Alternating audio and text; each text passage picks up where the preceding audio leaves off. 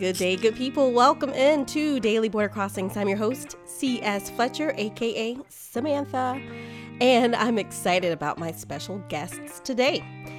Imagine being descendants of a people who were proud, thriving inhabitants of a land until colonizers came and changed everything, vastly changing the way of life for those who were left alive. Now, imagine that happened hundreds of years ago, but for many people, your story is stuck there. On the one hand, it's told, even in school history books, wildly inaccurately.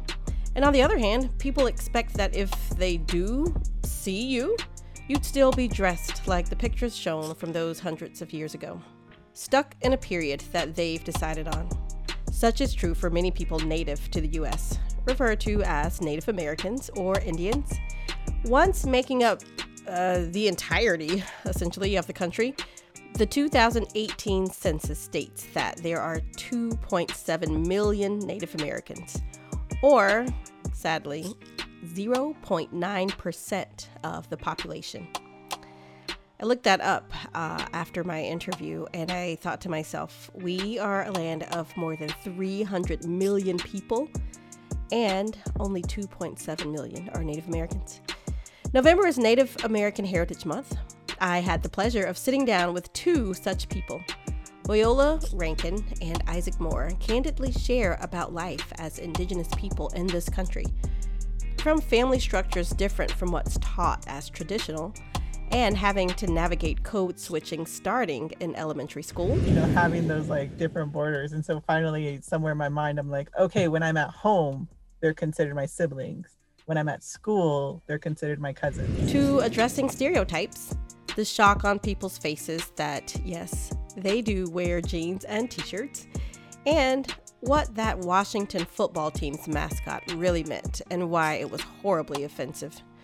Plus, they talk about life growing up as well as present day and being a part of an Indigenous educator organization called FIERCE that hopes to impact the teaching of history. FIERCE is dedicated to really critically thinking about education, indigenizing it, and building in the Native American perspective. And is it Native American? Indian? Indigenous? What should you use? Loyola and Isaac don't presume to speak for every Native person or tribe in this country, but they've got thoughts and ideas on this and much, much more. So let's hear them right now on Daily Border Crossings. Loyola, can you introduce yourself, please? Yes. Hi, everybody. My name is Loyola Rankin. Yat she Loyola Rankin Yinshia. Halso and Ishlin Akai Bashichin, Toriglin Rashiche Nakai Dashanale. My name is Loyola Rankin. I am Meadow people born for the Mexican people. My grandfather was Two Rivers Flow Together, and my paternal grandfather is Mexican. I'm from Coyote Canyon, New Mexico, and was raised on the Navajo Nation. Currently a master's student at the Harvard Graduate School of Education. Thank you so much. Thank you. Isaac. Hi, everyone. My name is Isaac Moore. I'm a member of the Northern Cheyenne Nation in southeastern Montana, where I was born and raised. And I'm currently a part-time graduate student at the Harvard Graduate School of Education. This interview is happening on the day that Joe Biden was declared president. This is Saturday. It took so long. What are you guys thinking this week? It's like the election was Tuesday, and here we go 4 days later. What were you doing when you heard the news? Honestly, I was on Snapchat and found out from my cousin. It was her first time voting, and she's a voter in Arizona. And so I just had to tell her I was so proud of her. It's the first time in a long time that Arizona is a blue state this election cycle, and just giving her huge props as a new votee. And, just reminding her of the conversation we had of my vote doesn't count. And I'm like, yes, it does. It does. Just vote. And yes. Yeah, just sharing how proud I am of her. Great. Isaac? Yeah, I was actually on Instagram DMing some friends, getting flooded with different memes about Kamala Harris and Joe Biden. And this past week has been a whirlwind for everyone. And so it was really good to hear some final news today about the election of Joe Biden and Kamala Harris. Right. Loyola, to your point about Arizona being blue, what do you think happened this time? Well, I think there was just a real strong push in the state to get Native American voter turnout. And when you look at the state breakdown by county, you can actually pinpoint where Native American reservations are located because they're in blue counties for the most part, I should say, for the most part. Right. And, a real strong push in the Phoenix metropolitan area, which does have a large indigenous population too, as well as other people of color. And I was just really excited and proud to see that it turned blue. Yes, especially for a state like Arizona that had a problem with the sheriff, has a huge problem with like people's legal status, quote unquote. And just a problem with, I would say, the history of that state and of Phoenix. I'd like to recommend a book if I could at this point, Almanac of the Dead. Sure. Really great book that has a lot of like background history told through a narrative. It's a very long book, but very, very interesting perspective. Isaac, who is the author of that one? I'm blanking. That is Leslie Marmon Silko, and that's also one of my favorite books. It's phenomenal. I second. Is this a Native American writer? Yes. Yes.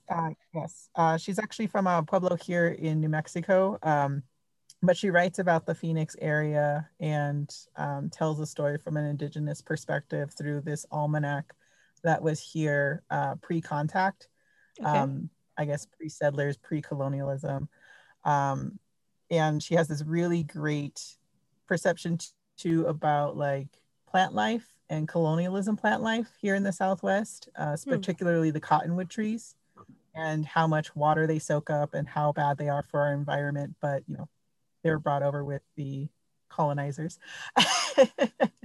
And you can still see them throughout New Mexico. And every time I see that tree, I'm just like, you bastards. No. No, you are. It's true. Taking all the water. You said in just like the two of you just talking, where you said Native American, you said indigenous. And one of my questions was going to be, and first, let me just say this. When I have somebody who is not Black ask me, so is it Black? Is it African American? Like my first thought is I don't speak for all of them.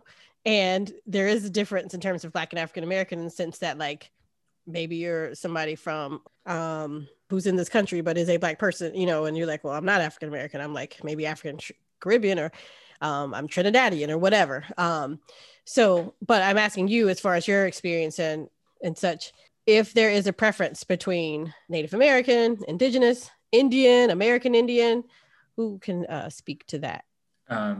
Yeah, I think that's a conversation that like is definitely commonly directed towards Native people. Like, what do you call yourselves?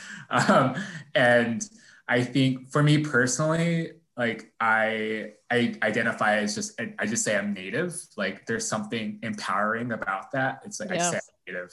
And also, at least back in my community, like it's really popular for us to just refer to ourselves as Indians, but we sort of pronounce the word like Indian, like NDN very quickly. And it's just become like an identifier that we have for ourselves that feels empowering because we are owning that label. Yeah. Mm-hmm. I think for sure, like the different terms speak to different generations and also different concepts of, who inhabited the land before contact, before colonialism.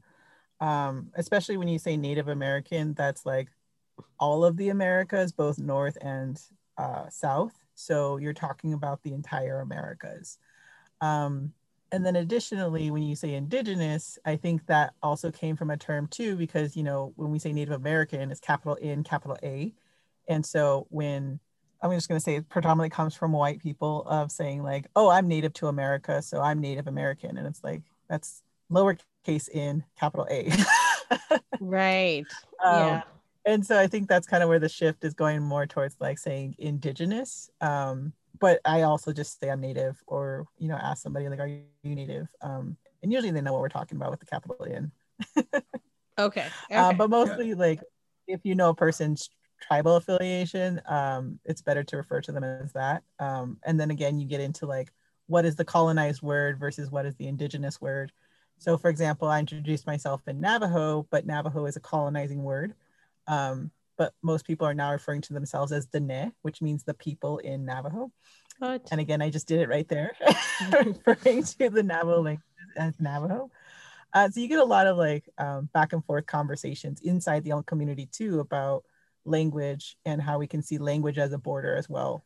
I want to talk a little bit about like how you both grew up. Like growing up, I want to talk about if you had like daily border crossing moments, which is what I call those times when you're like in this space where it's like, do people are you treating me the same as everybody else? Are you expecting me to do what dominant culture is doing?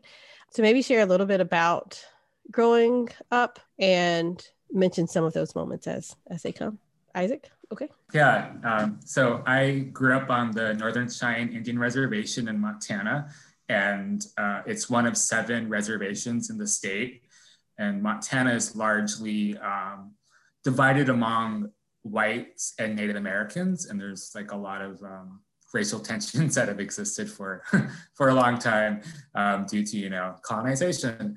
But growing up on the reservation and being physically demarcated, like physical borders, there's like a sign that says you are entering the Northern Cheyenne Indian Reservation, and sort of crossing that like on a daily basis really reinforced my sense of otherness when I was, so for example, I lived on the reservations, predominantly Native American, and then I attended elementary school, middle school and high school in a non-Native American school in a border town that was predominantly white. So every day I was getting on a school bus and like going to a white majority town, a white majority school, and feeling like an other, feeling very much a Native American, a Cheyenne person.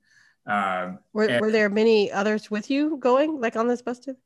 Yeah, there were others. Yeah, it was, there were, I think the school had about 40% of the school was actually Native American, but most of us lived on the reservation. So we were like riding school buses into the border town. Okay. But just that interaction of like physically crossing a border each day, right, was like really like traumatic in a lot of senses, like just feeling disconnected from my community and feeling really like there was like a target around my identity in this predominantly white space. And I think to go even further, for me, being mixed, I am half white and half Cheyenne, and growing up on the reservation and being lighter skinned and having a white last name was something that like I had to deal with. Wow, you were catching it in both directions a little bit. Yeah, feeling a little bit of like an other in my own community, but also like outside of my community as well. So your dad was white, is white? Yep, my dad. And your dad lived on the reservation? Yep, he still lives there. And he's been there for about 40 years. And we jokingly tell him that he's a member of the tribe because he's been around there for so long. Right. Were there ways that he shielded you from things? Like, could he, I don't know, use his whiteness? I think in certain ways I got, I benefited definitely from having a white father in certain ways. It's kind of hard for me to explain, but I think my dad got a level of respect from other people just based on his being a white man. Yep. And I think he was able to shield me from some harsher things that could have happened. Right. In places. And this was that your whole schooling, like K-12, this going to this other town? Oh, actually, I should clarify. I did attend a Native American tribal school on the res from kindergarten through the 5th grade, and then I started school off the reservation through the end of my high school career. What do you remember about that experience? Because I find those super valuable for my own children. when they were at schools where it was like predominantly African American children, teachers, and all. It was a different thing from where I have them now. When I brought them to where I work, it was just different experience. What do you remember about your first school? Yeah, that's a great question. Yeah, predominantly a Native American, mostly Cheyenne children and teachers. Yeah. And so my identity was so salient and prevalent everywhere. Like Yeah. I could see the other students looked like myself. The school prioritized Cheyenne language, culture, and history in its curriculum. And so I studied Cheyenne language there for 5 years. Yeah. I just felt super grounded in my identity and who I was. I've never questioned myself and felt like I had to prove anything. Right. And when I went to the majority white school off the reservation. Yeah, if you can remember that, like 6th grade when you first started or like getting in there, do you remember thinking, what in the world? Or do you? Yeah, it's been a while, but I just remember thinking, wow, like things are very different. And like I stick out. Like I felt like, yeah, I felt like my Native identity was unconsciously, it was coming to the fore because I was being just like, like blatantly like labeled and like perceived as being Native. Yeah. Like in this predominantly white space where before, like I just never really thought about it. Got it. Okay. Loyola, can you share a little bit about growing up? Yeah. I'm kind of similar to Isaac that I grew up on res, and for most of my education, attended schools on the reservation. Elementary school for sure, and then I kind of went off res for middle school, 7th grade, which was really hard. I think I was the only Native kid at a school in Albuquerque, so I was really far off res, and then went back on res for high school in 8th grade. And I think that in my school experience, like it was very much grounded in the Navajo culture, was like 99% Navajo growing up. And right, I think sweet. The big culture shock going on to college was like how many other Native nations there are, like 573. And so you're just kind of like, whoa. And, being Navajo, it's one of the largest nations population wise, second to Cherokee, and has the largest land base. Right. Officially, we're inside of 3 different states. We're supposed to be 4, but we cut right into like Colorado. So like unofficially, I still think that Colorado is part of the Navajo Nation. Yeah. But you didn't realize that until college, the 500 and something? Right. That's so right, interesting. exactly. And it sounds like, I feel like the narrative that we hear, it's like there's so few Native Americans, you know what I mean? Like there's so few tribes, there's so few people. And then here you are realizing that there's 500 and something. That sounds like I'm sure there could be a larger number, but that sounds like such a large number to me. Mm-hmm. But I love that okay, so go on. So you realize this when you get to college. Yeah. And I guess you don't really realize like the gravity of your nation. You see the map at the school and you're just kind of like, oh, that's cool. Until you like actually like experience other things that you're just like, oh, the realization hits. We also talking about a little bit about Navajo Nation, the border, we actually surround the Hopi Nation as well. So there's like border conflict going on there too between these 2 nations, which is also interesting. And then we have what's called the checkerboard area from the Dawes Act. And then also that's when like the government came in and was like, oh, we'll give you money for your land. And some natives sold the land when they weren't supposed to, but Dawes Act happened.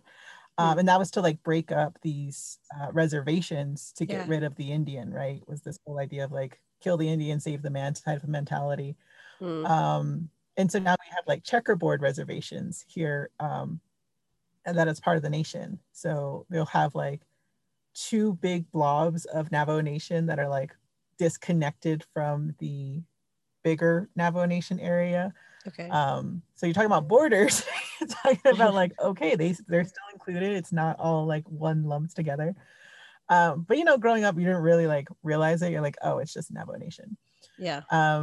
I didn't really cross borders so much from the day to day growing up, but on the weekends we did. We had to go into Gallup, which is a border town right outside the Navajo Nation. Um, and for the longest time, my siblings and I, my cousins, we would always argue if Gallup was on the Navajo Nation because there's like so many Navajos there that you're like, no, it's part of the Navajo Nation. They're like, no, it's not. But when you realize it, driving home, the street lights end, and that's where the Navajo Nation begins. So literally, you're thrown into this darkness, and you're just like, and the roads get like a little worse. It's better now, but like definitely growing up, it was very noticeable that change between the two of like the road structure. And then just a little bit about Gallup of being like a border town. It actually has the most millionaires per capita because of all the money that the nation is putting into the border town. It's actually the highest grossing Walmart in the entire, I think, nation and probably the world. Where is Gallup? And it's like Gallup, New Mexico. Yeah. Okay. It's like fondly referred to as like a gathering of nations every day, just because there's so many Navajos there. But yeah, it's a pretty unique place to grow up. And then just noticing like how different it is now that I'm older. And then going home onto reservation every so often and just being like, oh, that changed. That's interesting.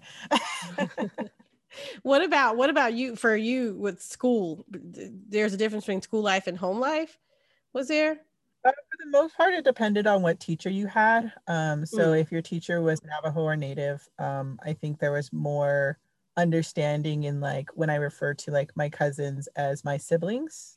You like, talked about that, yes. Clan-wise, but I didn't. You talked about that in a few days later. I was in a different class with this different thing, and they were talking about, it was this Black person who was native to an African country that I don't remember, but it was so funny. He was like, this family thing is more like, this is a colonized type of like that's not everybody's family structure, is not the way.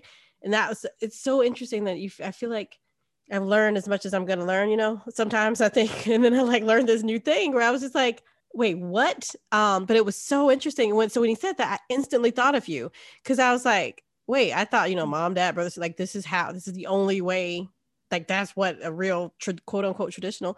But Kenny, I'm sorry to interrupt you, but I'm glad you brought that up. Like, so talk about that again, because you siblings are cousin, or what we have been told are cousins or siblings to you, right? Is that how that works? Right. And so like that would be my maternal first cousins are considered my siblings. And so like I have like 15 siblings, you know, brothers and sisters. Biologically, I only have 3. Yeah. But wait, so like your mom's siblings' children are your siblings. So your mom's siblings, are they still considered siblings also to your mom? Like my dad's side would be different, but like for maternally, they would be considered siblings because our clans are the same. The first clan I mentioned is the same. And then for my dad's, our clans would be different and they would be considered your cousins. And so it's a very matrilineal society in that your mom's side and your dad's side is different. Okay. And then to like further complicate it, my uncle is considered my son. What? So it's also the dynamic going on. Okay, I'm trying all this at home. Right? Yes, I'm trying to follow. I'm following. Right, exactly. And then you go to school, and they're like, "All right, we're going to do a family tree now," and you're just kind of like, "I don't get how this works." And you know, they're like, "Here, take this home to your mom," and I'm like, "I have a couple of moms because my aunts are considered my moms." And so you're just kind of like confused as a child, and you know, having those like different borders. And so finally, somewhere in my mind, I'm like, okay, when I'm at home, they're considered my siblings. When I'm at school, they're considered my cousins. And you know, you always go to school with your cousins too. They're like a few grades older than you, or like younger than you, and so you sit on the bus, on the playground, right? So that kind of border was also really interesting too, of that code switching that tends to happen. Yeah, that's what I was just about to say. You had to learn how to code switch early on. Would your dad's siblings or children be cousins? Yeah, so they'd still be considered my cousins, Okay. because the way our clans are related. And by clan you mean? Oh, how I introduced myself in the beginning. So I am Meadow People clan because that's what my mother was and my grandmother and down that line. And then Got when I it. say Mexican people, that's my dad's side and so forth. Thank So you. you have you have to keep track of the four, and then it gets more and more complex. Wait, So if I wait. were to meet somebody, Yes. What are the four? yeah, so it's kind of hard because visually it makes more sense when you have the chart and everything. So in Navajo clan systems, there's 16 family groups, and Okay. then each side of a family group is more. And so if I were to meet somebody, let's say who's also Navajo, who is from, I don't know, Chicago, Illinois, and they're also Hatsoe, they're also Meadow people, Okay. they would be considered my sibling, even though we're Ah. not biological. Okay. Okay. Okay. Thank you. So that's the easy. Thank you. I'll learn more as the school year goes on. As I can Yeah, I'll try continue to picking up. remember that third grade. Right? Trying to teach you the clan system, and you're just what? Do the It's Power funny too. Rangers Like have you have clans? you have a teacher who's a non-native, and you're like, you don't know this, and the teacher's like, what? It's going on, right?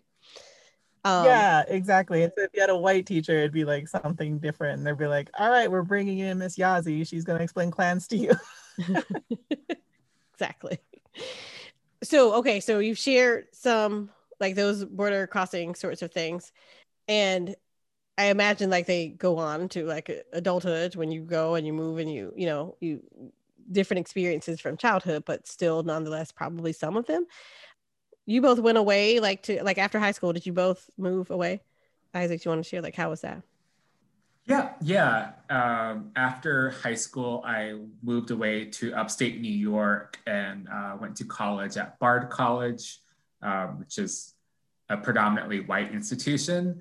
And that definitely was a culture shock and an adjustment for me, not just only coming from rural Montana and more of a socially conservative background, but coming into a space that was just so culturally different. And being the only Native American student there was a big part of that experience for me.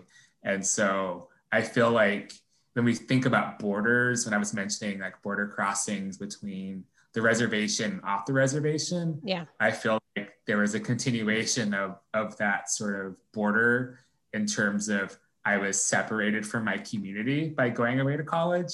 A good thing, going to college is great. I mean, a lot of benefits to that. Right. and especially being a first generation student and being a Native American student is a big deal. But having that tension between being away at school in New York and then not being around my family and my Cheyenne family and my relations and hearing the language and being just surrounded by my identity was something that still continues to this day, being in Massachusetts right now currently. Yeah. Because did you go straight from your undergrad to Massachusetts? Straight from New York to Massachusetts? I've actually zigzagged around. After I finished my undergrad, I spent some time in Europe. I did a master's degree in comparative history in Budapest, Hungary at Central European University. Okay. And then which was really great and really cool and interesting. And then I spent some time in New York and I worked at a nonprofit in Amherst, Massachusetts at the Yiddish Book Center doing oral history interviews on Jewish history and culture. And then I wound up in Massachusetts in the Cambridge area in 2015. And I've been working at Harvard since 2016. And I've been at the Graduate School of Education since 2019. Got it. And then Loyola, what's been your move around path journey? So I went to school in Providence, Rhode Island at Brown University. Was there for quite some time. It was a very small Native population there, but really close-knit, tight-knit group. met some Navajos there, so that was great. There you go. And Yeah. even from the local colleges too, people who were like the only indigenous people at their colleges would come to Brown, and we like form this cohort of groups. So they were like border crossing too, of on campus, off campus. And just making sure that they got the support that they needed in this space.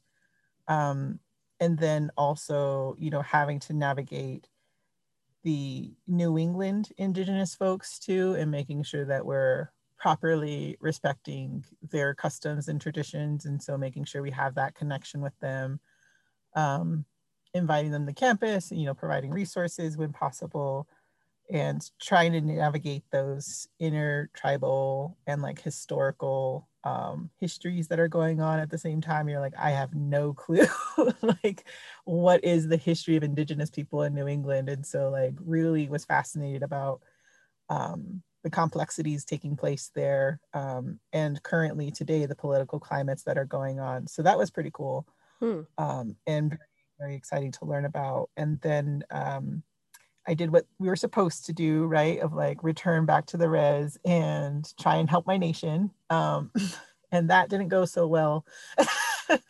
Okay. Mostly from housing concerns. And so decided to move to Albuquerque, which a lot of us call an honorary reservation, since there's so many indigenous people here, and you'll find like indigenous conferences here. So did that and currently here, I guess. Okay. That's where you are now? Yes. When you say it didn't work out so well, did any of that have to do with like moving away and coming back being hard because you had left, or? It came up a few times, this idea that you left and, what do you know now? Do you think you're better than us? That type of mentality. I actually didn't share where I went to school for the longest time, and just said like I had a degree and didn't really share where it was from. Because I felt like that's so interesting. People treat you differently. Yeah, exactly. I'm just like, no, I'm just like y'all. Like I misspell words and like I fuck things and right. Put my keys in the microwave by accident one time. Like you're just kind of like, wait a minute. You have a degree? Are you sure? Well, and then that was Brown, and then this is Harvard, and I feel like both of those are places where Brown and Harvard would be shocked that like, wait, what? You don't want to name me, and it's the kind of thing where people just assume that if you go there, everybody wants to hear that. So it's fascinating to think that not everybody's impressed by that. You know what I mean? Or some people, it's fascinating, I think, to hear that like maybe you don't want to share where you went, because of how it might make people treat you, because of how people view it or feel about it, even in all its prestige. Yeah, and I kind of get a little annoyed sometimes when I'm talking to somebody and I'll be like, oh, that's really smart, and then they'll find I went to Brown. I'm like, oh, you must have learned that at Brown. I'm like, no, my grandma taught me that. Like, right? Brown doesn't get all the credit. Right. There's so much that speaking of grandma, so much that I learned from my grandma that like it meant so much more. And she never went to college. She didn't even get a chance to finish high school. It's like, come on, there's so much to be learned. That's just not at a university, even though, not that there's anything wrong with the university. I'm curious about like I want to know what it was like for you being the children of like people who are the indigenous people to this land and having history taught. Like, what was that like to like sit through history classes? Because I'm like, they didn't teach it like I learned the truth, like it was just like, somebody discovered this place and it's just like, you forgot to say the part where people were already there. Like, yes, he discovered it. He discovered because he was sailing on a ship and he's like, oh, I discovered that I hadn't seen land. This is land I haven't seen before. Like discover in that sense, not discover like, that's just one aspect of it. But like, what was it like sometimes being in history classes throughout the years? Different ones, different grades, whatever, different college. I don't know, just like things like that. Isaac? Yeah, this is a great question. And as someone who studied history, as I get older, I think more and more about these questions. So yeah, in elementary school, I was taught like a very critical version of not just American history, but mostly about the history of my nation, of the Cheyenne people, by women educators who did not have degrees from, universities. They were just like women who were very knowledgeable, carried tradition and culture and history within themselves. Yeah. And so I benefited from that early on at the school on the reservation. Good for you. Yeah, and that stays with me forever. It's really beautiful. But I think about a time when I was in the 6th grade at the predominantly white school in Colstrip, Montana, and we were required to take a history of Montana course. And we learned the names of all the counties and the county seats and all the governors and all the history of all the settlers, all white people. And there was literally nothing said about Native American people or the tribes, the reservations that exist and that live there. And I just remember feeling very sad and very alienated and thinking like, why am I not in this book? Like, why is my history not important enough? Yeah. And that was in the 6th grade and in a public school. Yeah. And I don't even know that you know, like, what are you going to raise your hand and be like, can we talk about this? You know, like, you're like, I'm the new kid here at this new place, and I know something is missing, and it's taught with such comfort too. Like, teachers didn't, at least in my experience, they didn't even teach it and say, I question this. You know, it's like, it's just the norm. It just drives me, Yep. it makes me mad, but I'm like, I imagine that it's got to be like super irritating.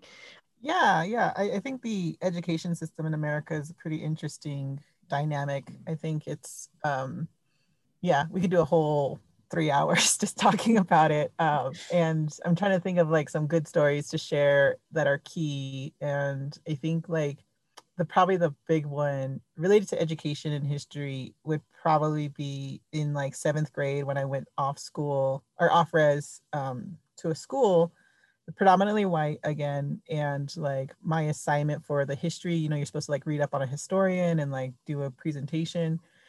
And my 7th grade teacher gave me Kit Carson. And so for those of you that don't know, Kit Carson was the leader in rounding up Navajo people and forcing them onto the lawn walk from northern New Mexico down to like the southeast part of the state. And there they were held captive, and they were trying to make that the reservation. Along the way, they killed so many elderly and children. And, having that as an assignment from a 7th grade teacher who is an authority figure, and you're just kind of like, okay. I'm like a super teacher's pet too, so I'm not going to say nothing. Oh, that's the worst. I mean, it's good to be a teacher, like you want to please the teacher, but like, and so here you are, like, I got to do this because I want to look like the good student. What was there a spin? I imagine like, because for me, Robert E. Lee, who was like a general in the Confederate army, and they lost. When I realized that, I was probably like out of high school when I realized that, because he was taught in South Carolina as a hero. And it's like I was like, wait, what happened? Like later in life. So it's just like, how did they spin Kit Carson? Was he portrayed as like a person who was helping land owners, or like what was the spin on him? Pretty much.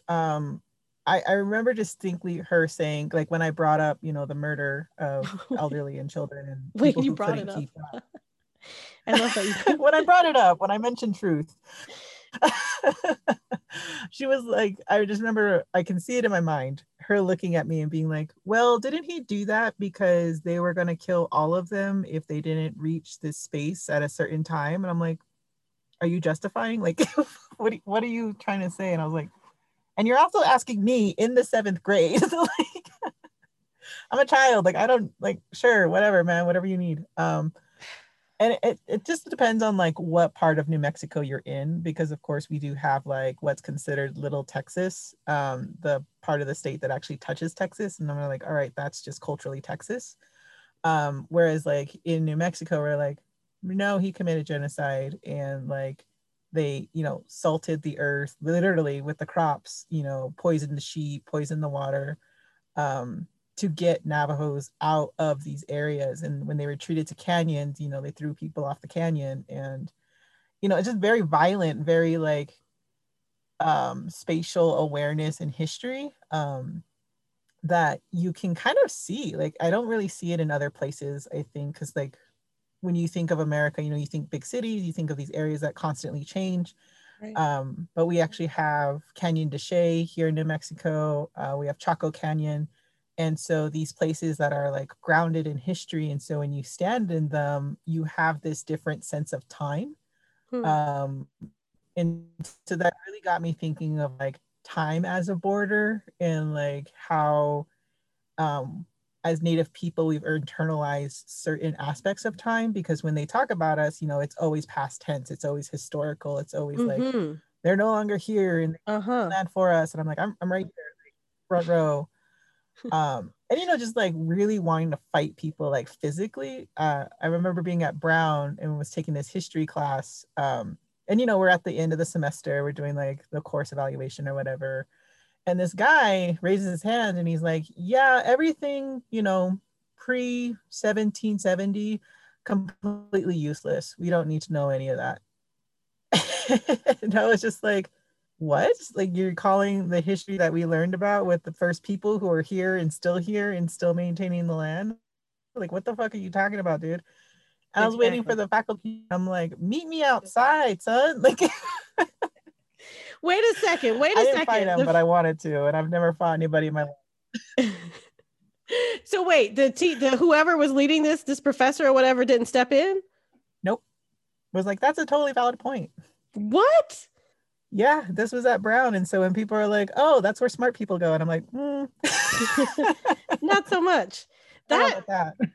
you know, thinking about that teacher looking at you and saying, but weren't they gonna kill blah blah blah? But wouldn't they all? And the professor's like, it just speaks to like how like I hold race workshops about teaching people to become anti-racist. And every time, you know, there are people in the workshops that are white that are like, I really didn't know. They're like, I am not happy with the way I was taught stuff. And I want to learn better and I want to do better. And I appreciate those people that can say that. But it doesn't mean that I'm mostly not surprised now because I've been doing it for a while. But for a long time, I was so surprised. I'm like, did you really not know this? Did you really? And there's a lot of them that I meet will be like, that'll really like believe this thing they were taught about, you know, Native people were the dangerous ones or Black people were the dangerous ones. And I'm like, it wasn't either. It was the other way around in both cases. But like they really have this thing. And so she probably was like, of course he had to do that because he had to defend or he was saving some bigger thing. And then this professor at Brown is like, well, yeah, you know, the history that matters is what happened after colonialization because all these advancements were happening and just like forgetting everything else and how like it's fascinating to me that certain groups allow it to be so one-sided and don't dig for more and don't question because of maybe an allegiance to that whatever it is but it's unfortunate and fascinating. Yeah, I think like that was something that was very prevalent in like my undergrad experience, was like how focused New England education is on like we are the center of the world and like everything is revolving around this, and this is the hub of like education. You know, you have Massachusetts right there, like right next to Rhode Island. Right. And so when we started talking about like the Southwest, and I'm like, you know, we've had cycles of conquest. Like the Spaniards were here, the Mexicans were here, not even including like indigenous people's relationships in California with like the Dutch and like the French and like all these other areas of like colonizers too and their histories. Yeah. There's a really great book by, I forget the last name, Spicer. It's called Cycles of Conquest in the Southwest region. And it talks about like all these different political powers throughout history here in the Southwest. That's really fascinating. And then there's also a very unique concept here in the Southwest too of like the border crossed us with the Treaty of Guadalupe. That also happened. And so, you know, these dynamics that take place, and The US-Mexico border runs through, I think, like 7 different tribal nations too. So just depending on like what side of the border you're on, determines your like US-Mexican nationality. Which is so, I remember learning that at some point, seeing an old map and being like, wait, what? This was not like, this was all Mexico? Like it went up way higher than what I learned about, when I'm learning about the 50 states and stuff. And it's just such an interesting sort of thing to think about. And then we talk about the border walls and such. Isaac, let me let you get in here. Yeah, thank you. I wanted to sort of raise something that I piggyback on what Loyola was saying about her experience at Brown and at the institution there not prioritizing or maybe valuing the history of the Southwest or Indigenous peoples' histories. Very similar for me at Bard, a place where Native American studies just generally wasn't really included in the curriculum. And so thinking about like what history is prioritized and what history is not is something that really I struggled with in a lot of ways to try to find where I fit in at the college in terms of what I was studying. But I also like the point about New England education, sort of thinking about New England as a center of the universe. Like the coastal elitism that happens here. That's definitely something that I'm a coastal elite now since I live over here, but like this is not my home. And so it's just something I definitely like think about and I can identify with, tension between Montana and then being here. I will also just say that back in Montana, like history is so nascent. Like it was only like 150 years ago that there was like the Battle of the Little Bighorn, where General Armstrong Custer, who was a hero of the Civil War, was defeated by like an alliance of Native American tribes, the Cheyenne, Lakota, and Arapaho. And it was a huge, huge event, one of the last big battles of the Plains Indians Wars. And for like Native people, that's a huge historic time. It's a big part of our history. I was just about to say, like, I do not know. I probably should know, but it reminds me of like with slavery, where you're taught like, it seems like, oh, these people just never even thought about fighting back. Now people tell stories of like uprisings where people actually sometimes did stand up for themselves, but I didn't know this, like that there was a time when like that is worth knowing, like, hey, there was a battle and you actually won, Yep. Yeah, exactly. And sort of the story of that history is not well taught, and it's mostly like known in the Native American communities because it's like a positive, one of our wins. Yes. And if it is taught, it's mostly through like, stereotyped media like Westerns and paperbacks and that whole Hollywood industry of, making light of the Indian plight and spinning a Hollywood romantic tale onto it. Yeah. Speaking of stereotypes, I was going to ask which ones kind of you get sick of. Questions that maybe you get tired of hearing. Or are there any stereotypes that you like to be like, can we just like crush that one?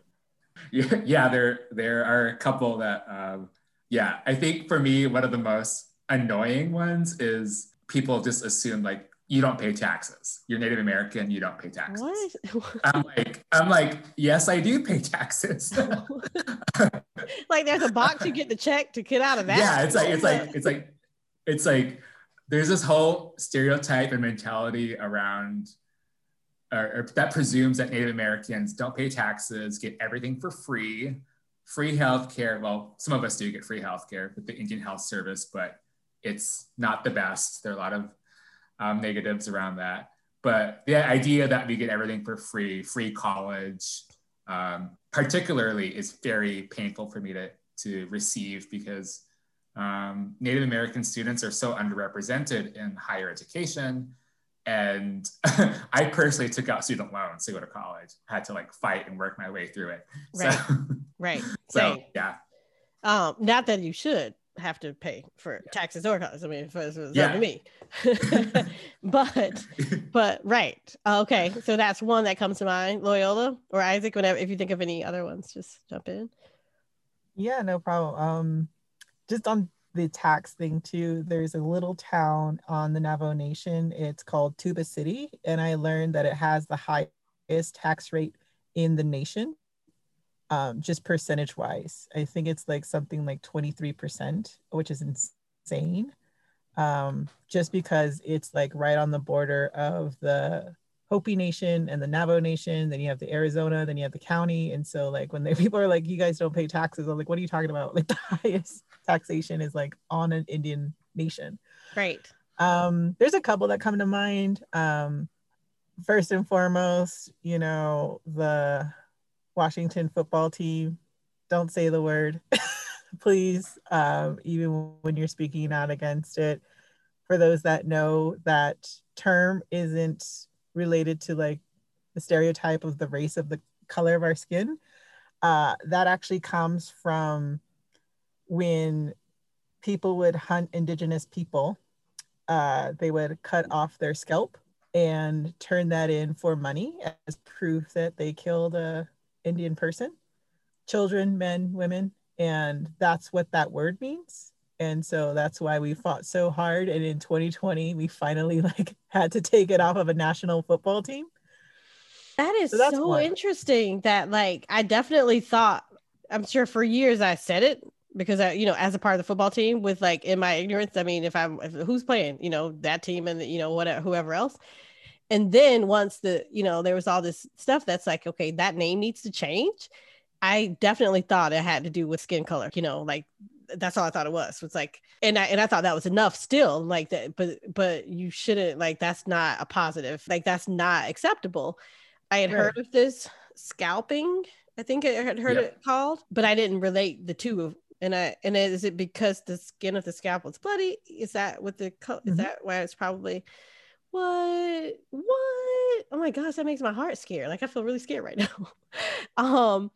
And also just when I had learned about scalping, I was like, who thinks of, I swear, man, I'm like, who even thinks of that kind of stuff? Like who, I just don't like, I just don't know. Like, I mean, why did that need to be the thing that like got taken? But anyway, you know, in the news, they'd find the one or two Indian people who didn't have a problem with it, you know, to use as to be the voice. Well, they actually don't care. And I would hear all these stories from like groups of Native people that were like, actually, we don't want that. You know what I mean? So, and I also find it interesting that like they couldn't come up with a name. Like it's just like, well, we'll just call it the Washington football team. Just get like, what does that say? That I don't know what that, like you need to stick to that or nothing else. You know, I don't know, but I remember I was listening to a sports talk show and they talked about this guy was just like, that was it for me. There's this white guy who called up and he was like, the team has been losing for so many years. I've been a fan and I'm glad to be, I've been sticking with my team. I don't like how the organization is run. And they, you know, I've been holding on even though they never win and I get sick of it. But that name change, that was the final straw because that was too much, the final straw. And he's like, that's it. Like everybody's so politically correct. And I'm just like, come on. And I was hoping that the host would say, sir, but listen, you know, it's actually not okay. But the host didn't. The host is just like, so that was a lot for you. I'm like, where am I? But okay. Yeah, so it's right on line with that professor I was talking about in undergrad, right? They're like, well, that's a valid point. I'm like, no, it's not. It's not a fair point. It's not valid. Stop using the name. Yes. We're people. We're not characters. You know, I'm talking about you, Blackhawks. Talking about you, Chiefs. Stop it. Yeah. I wondered about that too, the Chiefs. I was like, but so what about Chiefs? I said to somebody, and they're like, well, but that's not bad. Like they are like Chiefs. I'm like, but we don't have any like, you know, I don't know, Chicago white boys. You know what I mean? Like I was like, you do realize we don't have any other people. Anyway, were you about to say something, Isaac? Yeah, another thing that really comes up, which I wish like people would stop saying, is the term spirit animal. Like, wait, what did you say? Spirit animal? Spirit animal. Yeah, it seems to be very in vogue for younger white people to say, oh, my spirit animal's a turtle. Yes. And it's really annoying. And it stems from this like idea that like Native people are like mysterious creatures connected to Mother Earth and have this, special spiritual power. And we're sort of like mythologized and we're like magical people. And it's really harmful. It's very harmful. And it really makes light of our traditions and our cultures that are very diverse across our different nations in the States.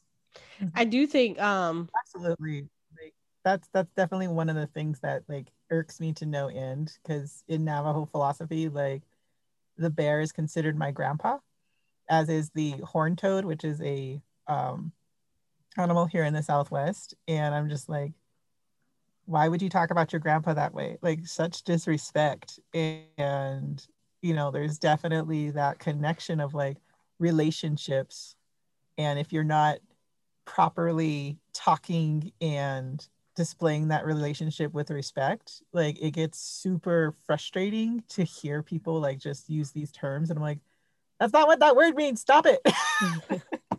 Exactly. Exactly. Yeah, like wait, Loyola, expand upon that, like the bear and the horned toad. Like, what did you just say now? Help me out here. In our philosophy, they're considered my grandpas. Like, each of us, they're our relatives, and that goes back to like our creation stories, right? Like, and I think there's this culture that kind of trickles down depending on what your belief is of like your creation story. I know the Christian one with like Adam and Eve, and like God made them special, but he just made the animals by saying they'll exist animals. Whereas in our creation story, which again is different across all nations, just want to point that out again. Okay. There's like 4 different worlds, and we like crawl through the different worlds, and along the way the animals came before us. And so first off was like the insects, and then like the mammals and so forth. And so like paying respect to the way the animals helped us through these worlds, they got certain relationships to us. And so like there's certain things that you cannot do, like just don't do it. So like for us too, we have a deity called the Spider Woman. And so like you're not supposed to kill spiders, like you're actually supposed to catch them and like put them outside, which is really hard because there are black widows and like brown recluses in the Southwest. And so I always feel bad. I'm like, I'm sorry, you just can't be in here, you have to go. But just like those relationships that you have, and then you have some bullshit like Coachella where it was like, yeah, the dolphin's my spirit animal, and I'm like, get the hell out of my face. Got it. I'm with you. Okay.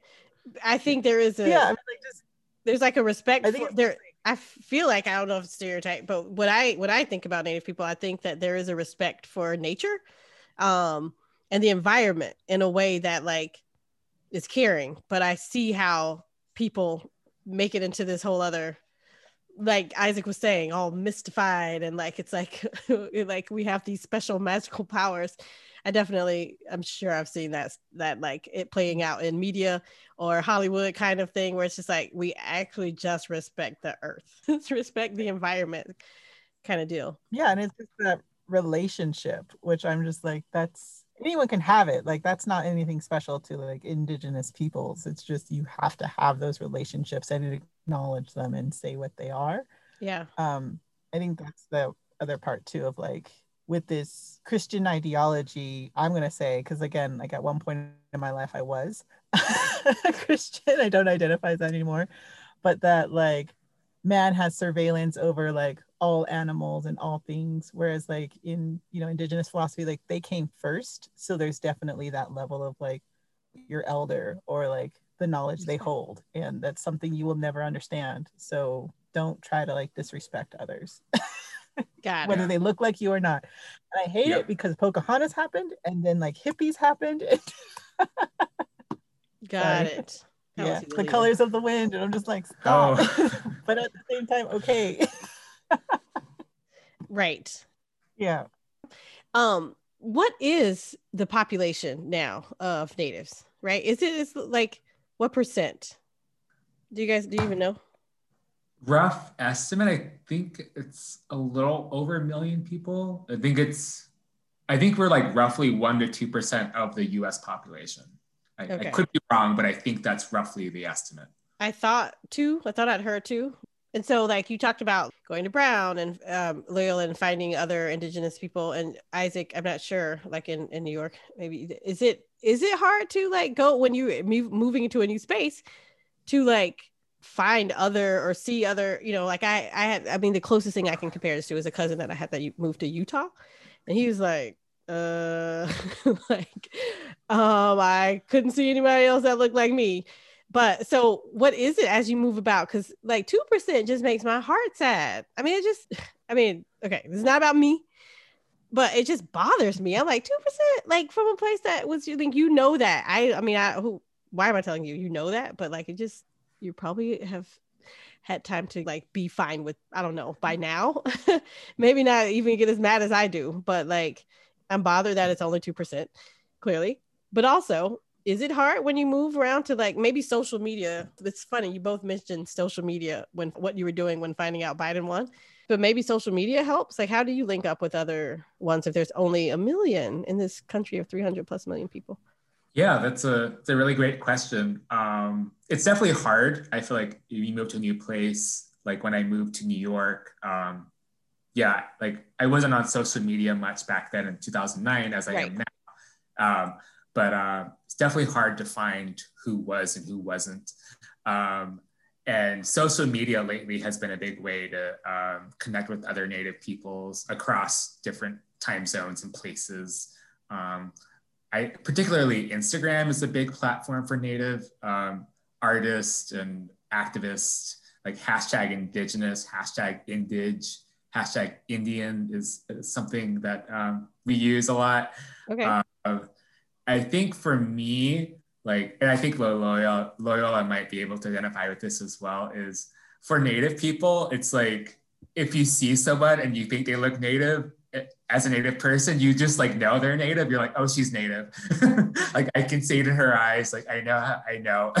And so like I've definitely, like in Boston, when I first moved to Massachusetts, I made friends with other Native people sort of just randomly by seeing them like out at like, an event or down the street or something. I'm like, that person looks Native. I'm gonna go talk to them. And you have you always been right? Yeah, like 99% of the time. So I think the call that I was on for Fierce, which we'll talk about next after Loyola, you can answer this question. But like, was there how many people were on that? Were there 6 of you? There was 4 of us on the panel. 4 on the panel. Okay. And in our membership, we have 6 total. So how'd you guys find each other? I think it's like, as Isaac said, you kind of just know, and you're taught early on to find your people. So, visiting the Native American Resource Center, looking through their directory at last names, which isn't always helpful because, Isaac and I don't have traditional Native last names, sorry. Right. But you kind of just know. My go-to is if you wear something like Pendleton or like beaded earrings, just kind of like throwing it out there of like, oh, I'll find my people if you just got to display in certain ways that a Native person will notice. What is Pendleton? Like said, you kind of like know when there's so few of you, you kind of like pick up and you're just like, okay, all right, I see you. And then you throw a joke and you're like, who laughs and who doesn't? Okay, all right, I know where you're at.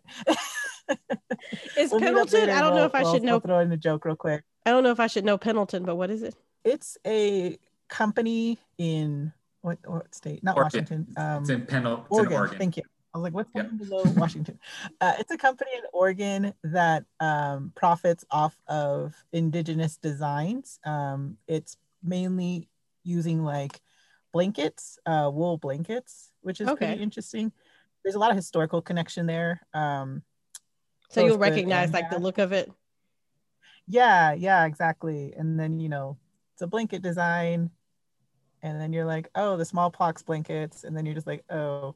So your mind automatically like connects these tragedies. You're just like, but I have a Pendleton blanket. Like, I'm not even joking. Like, it's somewhere here anyway. But yeah, it's like it's a white company that benefits off of Native designs. And you make like wallets or like I've seen coats. I've seen like really nifty stuff. Okay. But They yeah, are really beautiful designs, I must say. they are, because they're like indigenous designs and they're so Yeah. pretty. And they had like a Star Wars one that came out, and so it was like these geometric shapes in indigenous design. So you're just like, oh, they're so pretty and they're like colorful and brilliant. But Nice. yeah, they profit off of indigenous love for our own design. So there's a push to like separate from that company, but it's pretty prominent in indigenous cultures or indigenous fashion.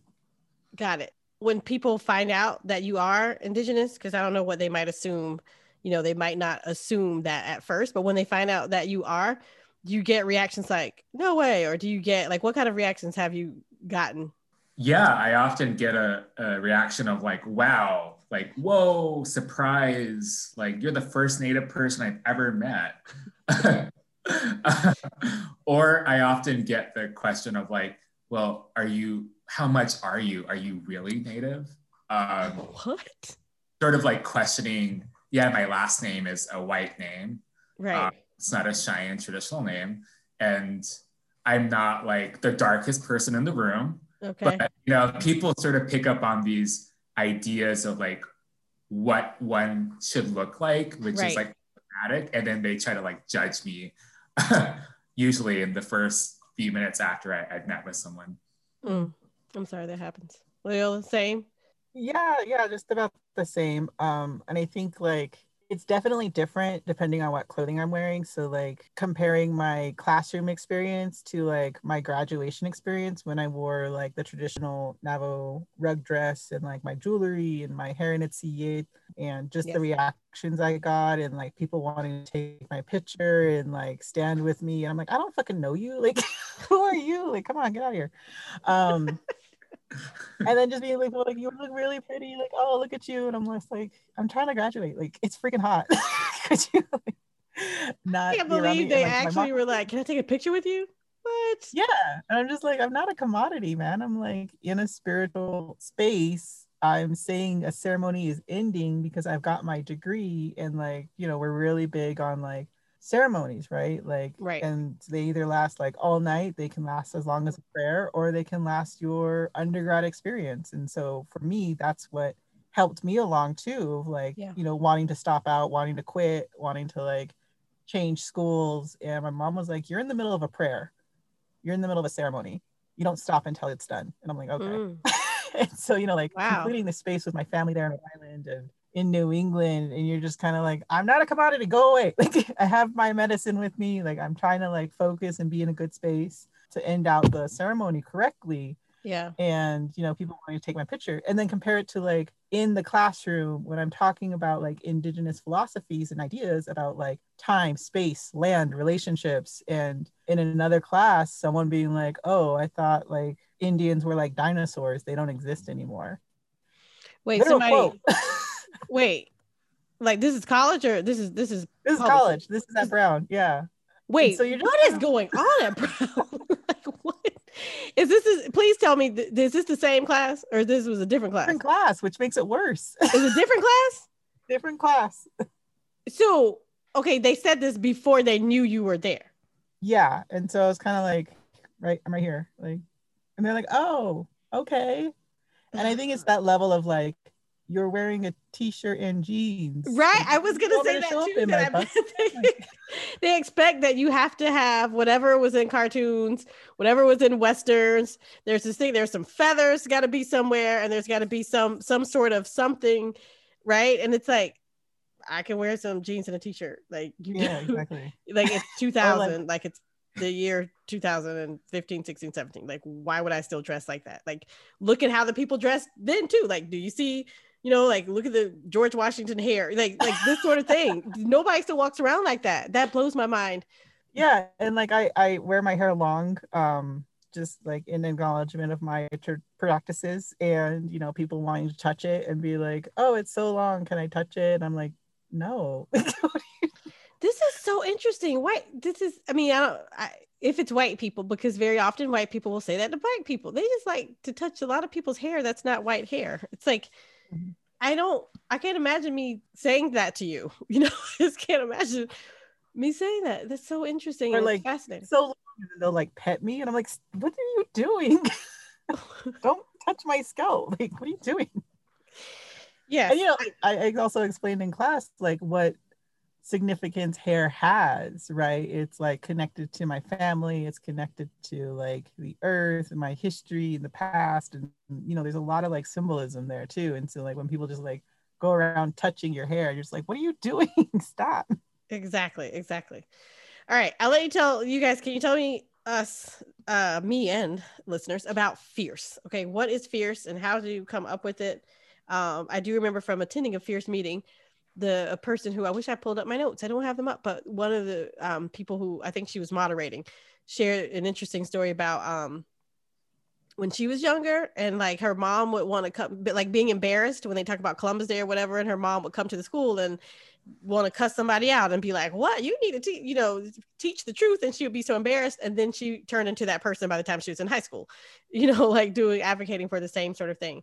But fierce is about a different sort of education, right? So like tell us what the acronym stands for.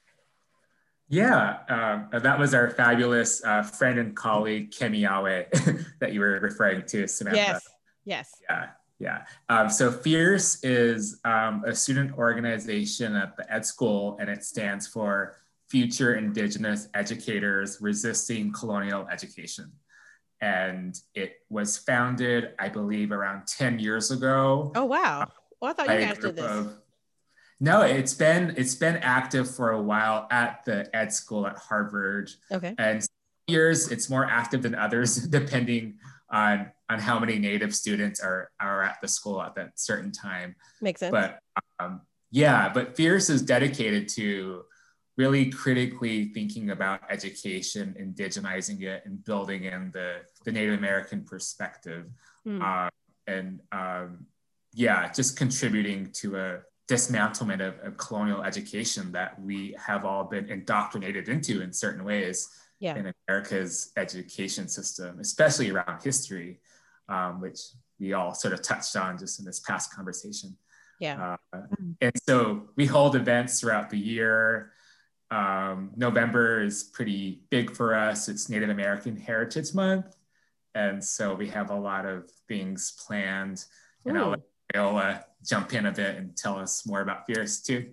Yeah. I'm actually drawn a lot to the name of the organization. It's not just really cool, like being in FIERCE, but also like the resisting colonial education.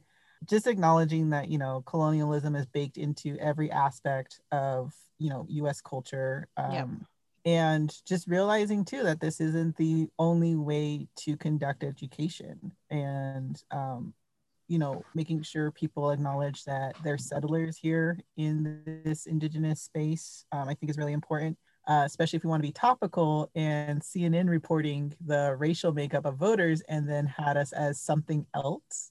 And just really trying to bring acknowledgement to that too, of like, we're people, we're not things. Like, you can name us. Wait a second. Does that mean like they had like black, white, Asian, something else? Is that what? Yeah. Yeah. So they listed a lot of other races, I guess, or ethnicities, and then your something other. else. Something else. Yeah. Not something else. Like, what is that else? And why a thing? Like, we're not things. Like, we're people. That was that this time around? That was like yesterday. It was on CNN. Okay. Yeah. And there are now like a number of memes that have been using that term like in a proactive way by Native American people just generally, who've been like, I'm something else today. I'm feeling something else. Right? That I hope you didn't catch us wind of that to freaking change that. What in the... Yeah, and it's one of those things too of like trying to avoid the erasure that tends to happen too around these spaces. Right. Like, well, this is this and this, and they're like, no, that's something differently. Like, I can actually speak to that and say like that's not truth. And also having it, at Harvard Graduate School of Education, is very important too, because these are the future educators, future leaders of their communities, and we want to make sure that that all voices are acknowledged, no matter how small their populations, Yeah. and especially when we're trying to make things a little bit more complex, especially around like, I think trauma in education is pretty big too, of like, when do we start talking about slavery? When do we start talking about, the Trail of Tears, or, the Dawes Act, if people even know what that is, and how traumatic it can be for students, and really trying to find ways in which we're not re-traumatizing the next generation, and that we're actually properly giving voice. Yes, these things happened, but this is our future, and this is what we're working against. And I think too that border of time I had mentioned earlier also comes up too, because it's like, when you're in a community that culturally values like the group instead of individualism, the way colonialism, their history is yours. So like, when I think of my grandmother's history, and my grandmother who has since passed, I think of it as like my space. Like, we have the same clan systems, we have the same beliefs, and how far back that goes. So it's definitely like one of those things too, where you're for real code switching in a lot of these spaces. And like, I know for me personally, even in grad school, like, my jaw gets tired sometimes from having to like actively resist colonialism by like presenting my perspective as a Navajo person in these classrooms of like, yes, you're saying this, but like, in my community, this means this. And like, having to make sure everyone can follow along, and like what kind of resistance you get to speaking up as well. And so sometimes you're just like, I'm not in it today. Like, I'll resist colonialism tomorrow. It gets exhausting. Yeah, exactly. And you would think it'd be easier, like, since we're all speaking English, but words mean different things. And sometimes it's not our first language, which is also interesting too. Like, I'm not fluent in Navajo either, but like, I definitely think of it as my first language and English as my second. And like, how clumsy it can be when I'm trying to express certain things, which I hear a lot of like international students talk about too, of like, I feel clumsier in English. I'm like, I feel that too, even though I don't fully speak my indigenous language. I do a workshop. I haven't done it in a while, but I have one called Whose English Is It Anyway? And I talk about how, depending on where you learned your English, it means different things. Like, there's just all, if you learned it, just words that have different meaning, and people need to be understanding of that, and expect that sort of thing. And even silence, body language, gestures mean different things depending on where you learned your English. So, and it's like, who does it get to be? Well, it gets to be whoever it is for whatever, but yeah, I definitely noticed that with different parts of this country, and for international students too. When I was thinking about the whole Joe Biden and voting, and Native Americans were granted the right in the 60s, right? Wasn't it like 62 when through all the states they were granted?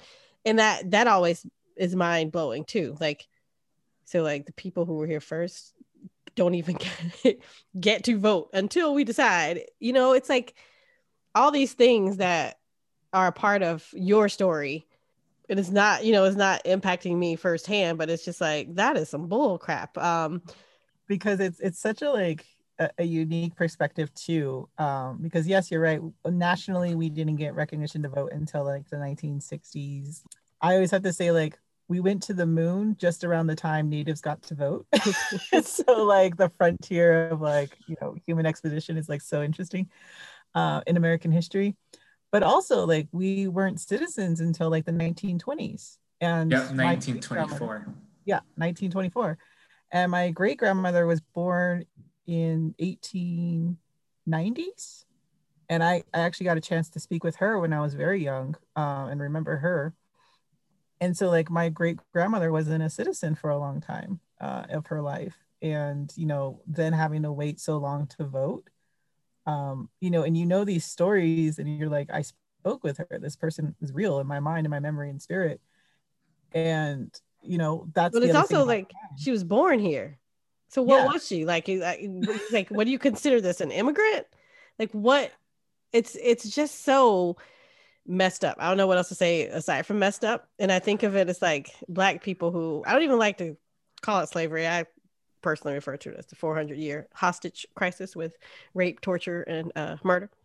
And it's like you held all these people hostage, and then you decide, you just make a rule about them. It's just like, well, it could be 3/5 of a person, so you can't really, you're not. It's just like all this insane things, all these insane things that really actually happen. And sometimes I just like, it's mind-boggling. But the idea of like, we couldn't vote for a long time either. We weren't fully whatever. But the idea that natives are not citizens, and so yeah, no, it's just when you say like what was she considered, like she was considered Navajo, like had to stay on the reservation, like you literally had to get a permission to go off reservation. And so that's why I hate that term off reservation too. That means a native person who escaped the confines of the reservation. Like you actually had to go in, talk to somebody, they'd sign a form, they hand it to you, and you got to go shop off reservation. So you had to have your papers with you. That way. Yeah, exactly. And I'm like, this is our traditional land. Like, what are you talking about? No, you need to be showing me your papers. Like we were here first. What are you talking about? Okay. Exactly. Well, this fierce, will you stay in touch? You know what I mean? Like, I'd love to, I hope years from now I'm seeing some different sorts of curriculum, or maybe it can, like things that you guys create goes into some schools or something. I guess it's probably too hard to say what can happen because of Fierce, or if you connect with former Fierce members, but like what do you hope Fierce can do?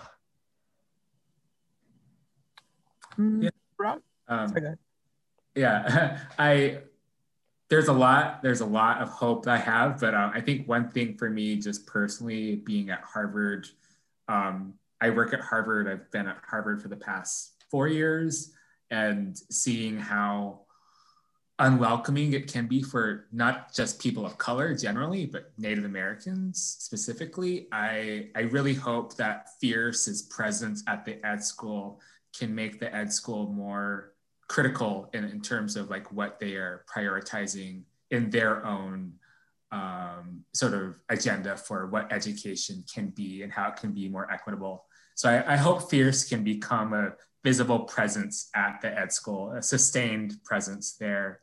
And yeah, I also hope, it would be really cool if we could maybe workshop a curriculum plan, or like come up with like some sort of like cool elementary school course on history that's more inclusive and more critical, and like more honest. It's just like blatantly more honest. Yeah. But there are a number of alums of Fierce who are now at different universities and around the country. So I think there's a lot of potential moving forward for building on the work that has been done, and that work. Great. Is that how you, I worked for 2 years with a Japanese woman. We were co-teachers, and she talked about how they start early in Japan with like the hard news, like you learn from like kindergarten, like kinder and first grade, where you're starting to learn about some of the harder stories, because they don't want history to repeat. And so they start really young with I think it's in an age appropriate way, but it's starting, they start delivering it like, this is what you need to learn about, and this is what you need to know. And so you kind of grow up with knowing, oh, well, these things shouldn't happen. And I was like, we are so far away from that. Like they're like teeter-totter around just even saying slavery. It's like, no, it happened. I'm not saying you, white teacher in this classroom, is the same person who held slaves. I'm not saying that. So you don't need to take yourself out of the picture and teach the truth. But anyway, Loyola, did you want to add anything to like what you hope about Fierce? I try to be optimistic, but I'm also trying to be realistic in what we can do, and just being like holding Harvard to like its understanding, because it was an Indian school. It started off that way, Dartmouth as well.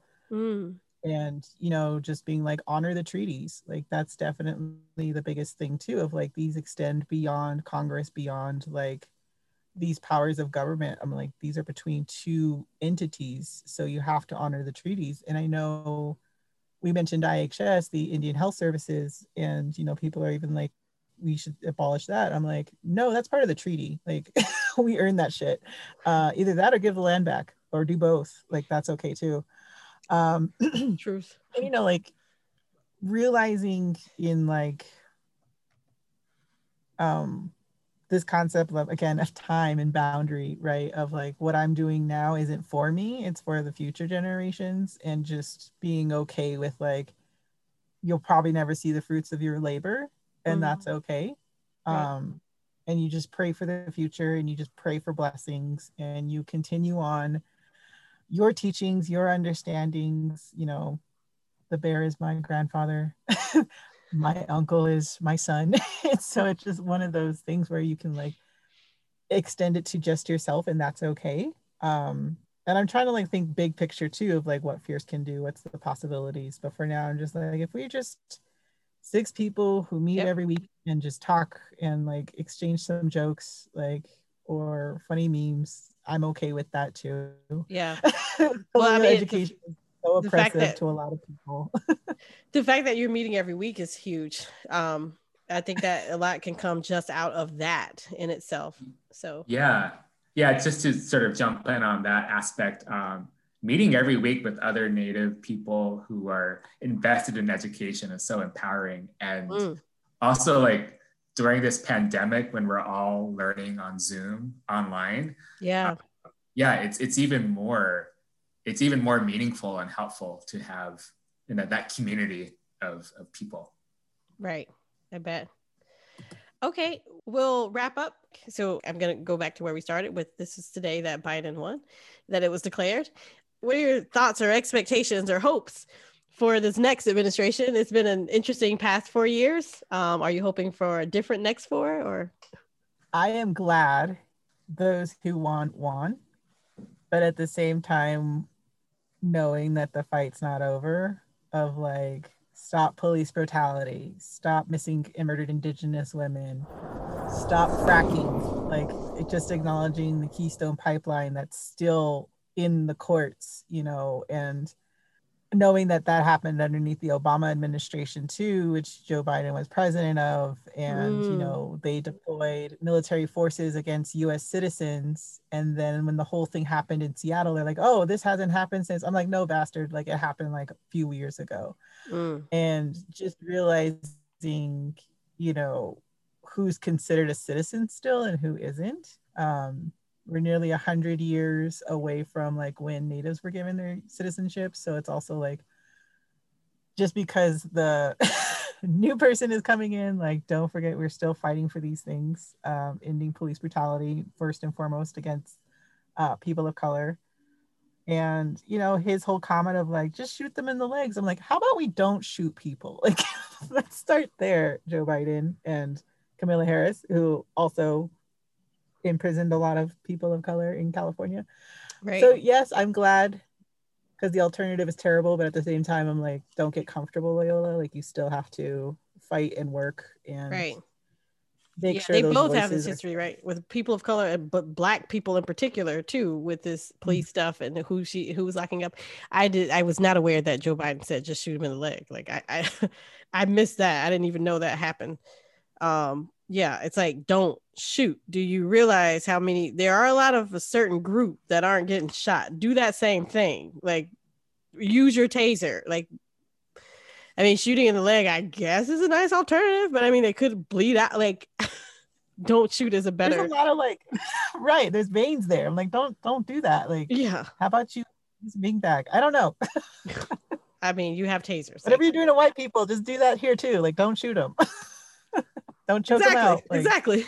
Exactly. Run around the car. I see don't these crush things them where like, this white person is coming out with some weapon and the cop like actually turned and ran and they're chasing each other around a car. And I'm like, yeah. so you didn't even think about deploying your weapon for a second. Like you didn't even, and this other cop comes to help. No weapon either, but comes to try to tackle the guy. And I'm just like, you never even thought about your weapon. So do that same thing. Isaac, did you want to share like any thoughts on the next four being different from the last four or? Yeah, I sort of similarly to Loyola, I'm glad there's a change of leadership that was sorely needed. Yes.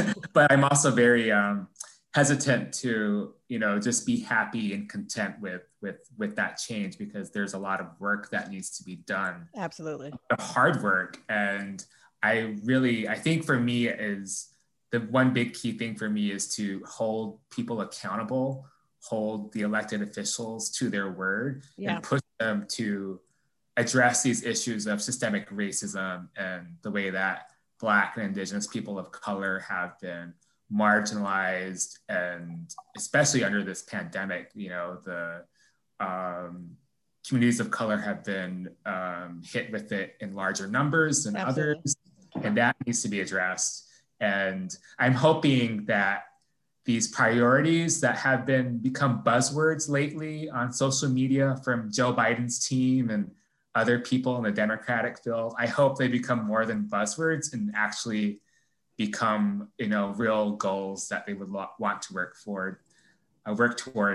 And one other thing is I'm really happy that like a lot of younger people are getting involved and raising up their voices and making things happen. Yeah, that's been really nice to see. It's been so inspiring, and like young people of color are coming out and they're making change happen. So that gives me a lot of hope for the future.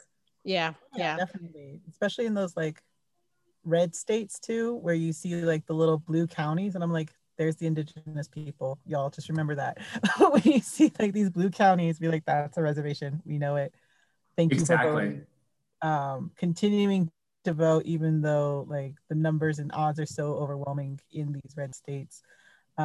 Again, shout out to Arizona for changing until blue state, thanks to our Indigenous peoples there and everywhere for voting. It's definitely a complex history about voting for, these colonialist powers.